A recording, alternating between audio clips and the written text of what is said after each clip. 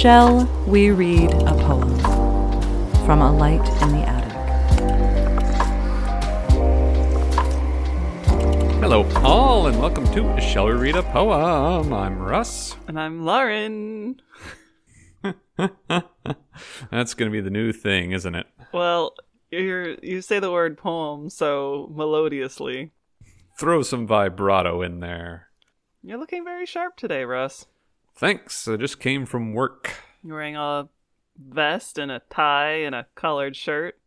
Well, so the thing is, I wasn't wearing a vest originally. I was wearing this plaid sweater that's underneath me, but it's too hot for a sweater in the house, and I think just wearing a dress shirt and a tie makes one look silly. What temperature do you have your house at? About 89 degrees Fahrenheit. It is definitely sweater weather in my house. No, it's irresponsible for the wintertime. It is 72 and a half in here, Fahrenheit. Wow. That's real balmy. Wow.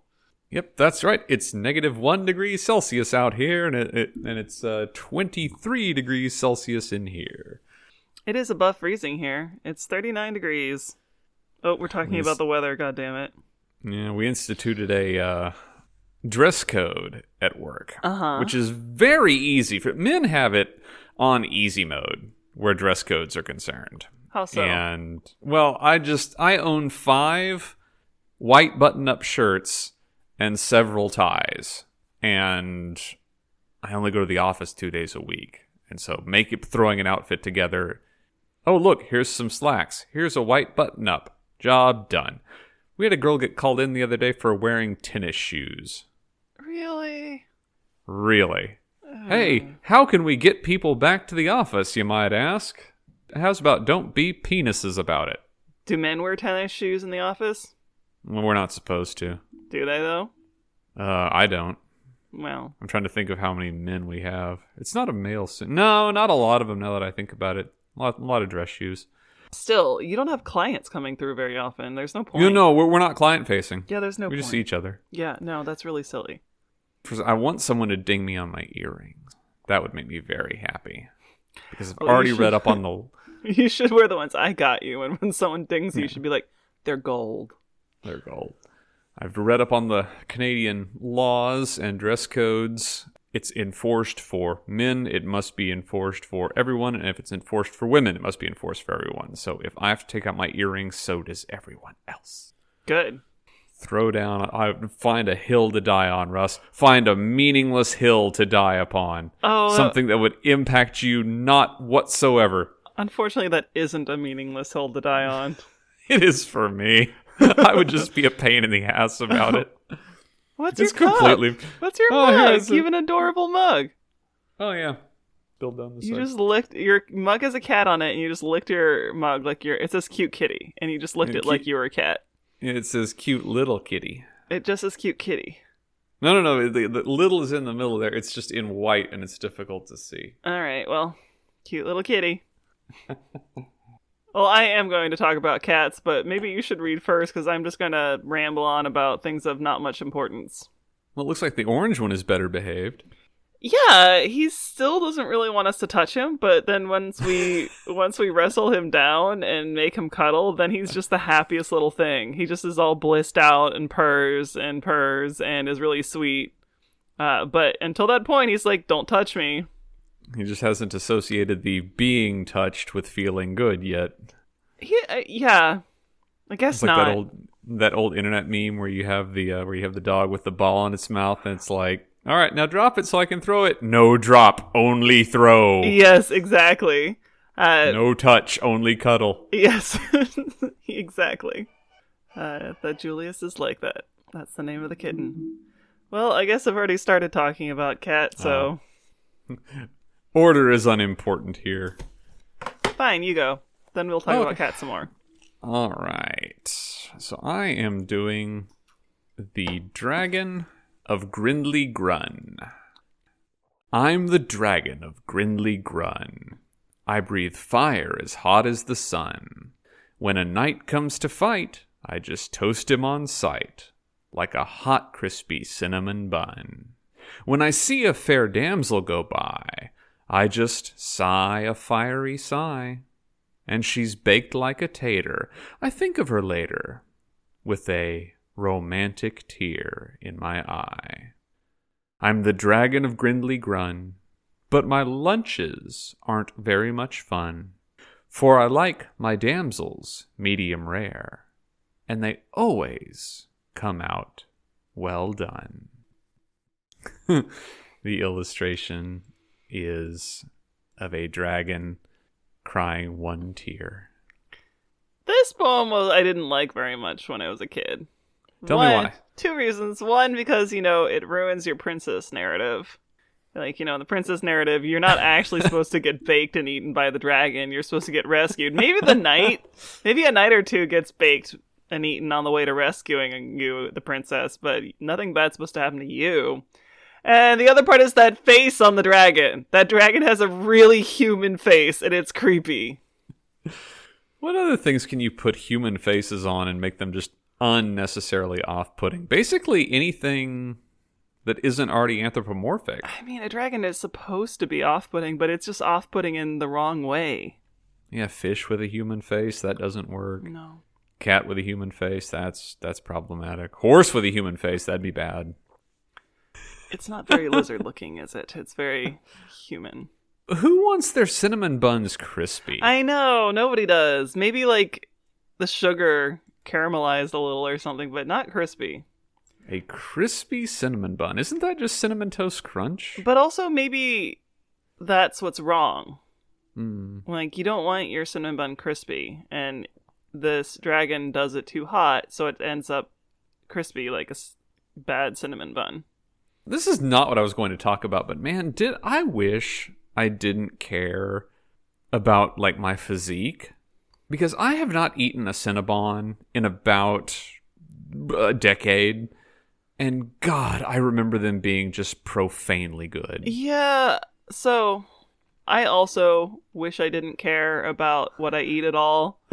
I certainly care about my physique a little bit, even though I've pretty much given up ever being thin again.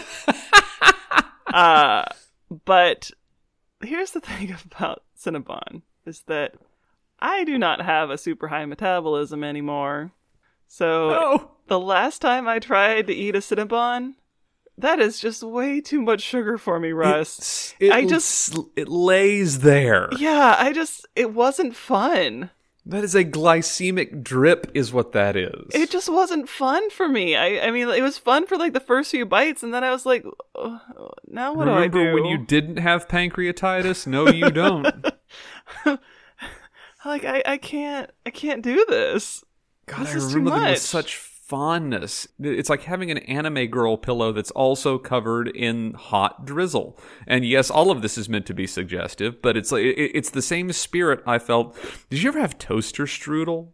You mean like a Pop-Tart? No, like a toaster strudel. Pillsbury No. toaster strudel. No. So Pillsbury toaster strudels were like Pop-Tarts, but they weren't. Because they were flaky and puffy, and you could drizzle your own icing on them. This was my breakfast all the way through the end of middle school. Toaster strudel. So Cinnabon does have small cinnamon buns, and you would think that would be the solution, right? No, it's not. I want nothing to do with this. I know, because it gets closer to a crispy cinnamon bun when it like the thing about a big cinnamon bun is that thick dough layer, just the really chewy dough layer. You don't want that thinner and closer to crispy. You want it nice and thick and fluffy and plump, and you don't want to cut it in half and eat it later either, because then it'll be a little bit stale. And so if you can't eat one all at once, it's sort of like, why try at all? You know you're doing the wrong thing. You are committing a sin crime, and you're okay with it. The only thing you can do is share one with someone. That's the only solution. My spine is turning to glass. All right. Share. I am such a bad food sharer. If someone approaches my plate, it's like, But can you eat a whole Cinnabon? I can. I wouldn't tried enjoy this it. recently? No, not in the last 10 years. It would be a bad thing. It Oh, would so you be. I would wouldn't- regret it. See, well, that's the thing is I can shove a whole Cinnabon down my face, but I wouldn't enjoy it either. Yeah, but it's the But profanity sharing's of not the okay. thing. Okay, you can't share it. Okay. It's in the same way as like, I'm way too old to get drunk anymore. But like it happens once a year maybe, and Yeah. then it's like this is so much fun, and then there's the next morning it's like I am 40 and dead now. This isn't going to come full circle in any kind of a way, but I was going to talk about food in relation to the Dragon of Grindley Grun. All right, let's talk about food some more. Because it is Dine Out Vancouver, where local restaurants put on a special prefix cheaper menu, and you can go out and support your local businesses. And it's been interesting because you get to try some places you wouldn't have been before, but my better half had never had teppanyaki before. And teppanyaki is often called hibachi in Canada and the US, but it's where you grill the food on the hot platter in front of you. And sometimes they do tricks, like the volcano coming out of an onion and that kind of thing. And this had super cheap prices, this place did. And I didn't look it up on Google until after the fact. And come to find out they have like a 3.5 on Google, which is supposed to be the magic number, in I've between those Yes. in the know and those in the... And what I found was not complaints about the quality of the food. Generally, the food was fine. But what I did find was a whole lot of white people complaining about the lack of tricks. Oh. So there was no onion volcano. There wasn't the choo-choo train. What's the choo-choo train? Where they take the onion volcano and kind of shove it along whilst going choo-choo. Okay. Because it looks like a little smokestack, Okay. They didn't throw eggs into their hats, and they didn't throw hot pieces of egg into your head. But the food was fine. So It was a nice 3.5 then. it was a nice 3.5. And so I went down the rabbit hole of reading the reviews and how many of them were complaining about the lack of tricks. And it was anyone that didn't give them a 4 or 5 complained about the lack of tricks. And then one person, for some reason, gave them 1 star and posted a photo of someone else's vomit in the bathroom. Now, he didn't get sick. He said the food was fine, but someone else got sick. Yeah, food poisoning doesn't set in that quickly. So, 1 star. I mean, maybe you're like, ugh, 1 star if someone didn't clean up this bathroom quickly enough, which, if it happened recently, that's not really something you can get upset about.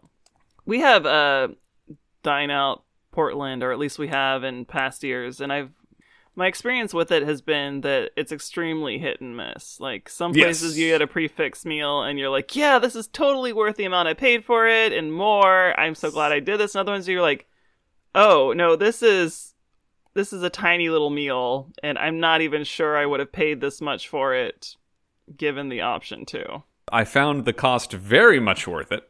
It was comparatively cheap. I did end up at one sports bar stroke family restaurant that I didn't know was either one of those things. And the food was extremely disappointing, but you got a fucking feed bag worth of food. Like, they could have strapped it to your damn head and rode you around like a pony, and you still would have had more to go. I don't even know how that makes sense. I'm mixing my metaphors today. So anywho, thanks teppanyaki. Keep setting things on fire. Or don't, if you're this particular restaurant. They survived COVID somehow. Alright, I'm doing the lost cat. Ah! We can't find the cat. We don't know where she's at. Oh, where did she go? Does anyone know? Let's ask this walking hat. And this would be a terrible poem if it didn't come with an adorable illustration of a trilby or whatever with 4 legs and a tail coming out from underneath it. I kind of think this is one of those poems that actually doesn't need an illustration. I mean, it's not a very good... Well, I guess it's maybe absurd enough that that it's fun, even though it's not. I don't know. I can't decide whether I'd find it interesting without the illustration or not. So how long until we can AirTag cats? People already do it. Okay. Because like, can you track the little microchips with your phone yet? No, those are RFID. They don't. Oh, okay. You need to scan them. You can't. They don't broadcast. Well, how long until? Well, I mean, GPS doesn't broadcast; it just receives. Right, but the question is, how long until we can track cats on our phones? You can. Do they have to have do they have to be wearing? Yeah, they have to be an wearing something because the AirTag? RFID is something that you ping from a very close distance, and there's nothing that's on the RFID that's going to be like. Cat All right, is... Google, are you listening? Are you wanting to survive Open Chat? Well, here I'm going to tell you how to do it right now. What? Make cat microchippers trackable. Go. They're very near range. Hold on, I want to look something up. Okay, so what I decided I was going to talk about today is hiding cats. Because you've got a Heidi boy. Well, I've got a Heidi boy, but so I was actually going to talk about the fact, like, I've been making trap covers. So what I'm actually using this as a segue to talk about cat trapping and how it works.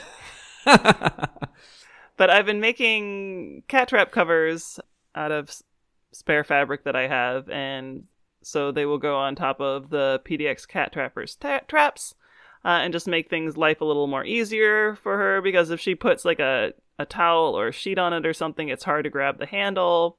So I'm just making like these fabric pieces that have a slot for the handle and also fall down nicely on the trap. Because how cat trapping works is that you go out, you have to ask the people who feed the cats not to feed them for that day. And then you go out when they're hungry with the traps, and you put food in the traps, and the traps have a weighted plate on them, or not a weighted plate, but they have a plate that when the cat's like, oh yes, I'm hungry, and it walks into the trap, and then it steps on the plate with its weight, and then the door behind it closes. They're like big versions of those no-kill mouse traps. Big versions, yeah. Yeah. Animals are very stupid. Yeah, well, sometimes they're not, though, and you have to use other types of traps. Like, some cats get what they get... Some cats get trap savvy, and they'll know that it's a trap, and they'll be like, nope, that's a trap. I'm not going in there.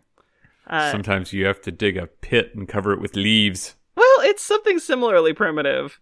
You take a box, pretty much. Usually it's like a metal box. Like a metal-shaped box with it's also a cage, and you tip it up. You put something underneath, like a stick or a bottle or something, and you take a string, and you put food underneath, and you wait for the cats to... You catch him with the Elmer Fudd trap? Yes. Okay, I thought you were going to talk about how smart these cats were, and how they learned to avoid the most obvious trap in the entire world. Somehow this kind of trap is less obvious than the ones that they have to walk into. This is like this is like the tutorial trap from a D&D video game. Oh, be careful! Is that a stick and a string? Yeah, I mean, the reason it's maybe easier is because it isn't like a tunnel they have to go down. Because the traps with the weight plate, they're narrower, and you have to go through a rectangle to get Here, there. you just have to walk next to the suspiciously inclined giant box. Somehow that it's not a tunnel. Oh, come on, guys, this looks legit. sometimes It's a what van with free candy on the side. sometimes what they will do to ensure a trapping is that they will feed them under the drop trap without dropping the trap, so that they'll actually go all the way under a few times, and they'll get used to it so that they know that they're nice and comfortable. And so maybe you can get the whole cat family to come in all under at once, and you go kaboof, and then it drops the trap on them all at once. But the reason Why you not make one of those spring net traps like in Predator? I don't know what you're talking about. That's all right. It's one of those you've seen them in cartoons where the whole net shoots up like a bag and has now you have a Yes. sack full of cats. Oh no, that sounds awful. Do you know how popular pit traps are on Japanese television these days? I do remember the Sonane Kankenne guy getting a pit trap once. It has only expanded. They were setting pit traps for minor celebrities in front of curry trucks. They're like, "Ooh, that sure smells good. I'll go get some curry." And then these grown people on television falling into pit traps covered in leaves. Oh God! Here I am talking about how stupid cats are, and I realize, yes, Russ, you're exactly the same. You're exactly the same. They're baiting it with food. Well, I mean, what do you? We're both baited with food. Here, come get the delicious curry. Doesn't that smell nice? Oh God! Now I'm in a pit. Best part was they didn't even give him curry afterwards. Oh. They were just like, there. The audience has had their chuckle. Get out of there, you indentured servant. Go back to the mines. Well, I mean, the cats are trapped in there with their food, at least if they're using the weight trap, but they're usually too upset to eat once they're trapped. But that's one of the reasons. That's one of the reasons you use the covers is because once you get the cat and then the cat's like and like fighting everything, you put a cover over it and the cat's like, okay, it's dark now. Now it's nighttime. Everything must be okay. Also, I'm making curry tonight. From like golden curry type thing, or the Vermont curry. I'm just I don't know doing what the that veggies is. and the meat. What's the Vermont curry? Because when I hear the word curry, I do not think Vermont. Oh my God, it really says Vermont curry. And it is some kind of Japanese curry because I can see the katakana for the word Vermontu or whatever. That's the one. Yes, this was the reason it's called Vermont curry. It was based off the homeopathic remedies of a popular doctor in the 60s, and his applications of apple and honey to cure all ills became briefly influential, and it made its way to Japan, and you see the influence to this day. All right, that's actually very interesting. See, let me... Actually, it said, I think it actually said Vermonto, right? Keep read it out. How does it in katakana? Bamanto kare. There we go. The origin of Vermont in Vermont curry dates back to a book entitled Folk Medicine, A Vermont Doctor's Guide to Good Health. The book sparked a health fad that included drinking a mixture of apple, cider, vinegar, and honey. This eventually found its way to Japan, sparking a health fad there that came to be known as the Vermont Health System. Well, at least it should taste good. It does. Yeah. Especially the way I make it with a whole lot of MSG. Do you have to add MSG? I assume it's already in there.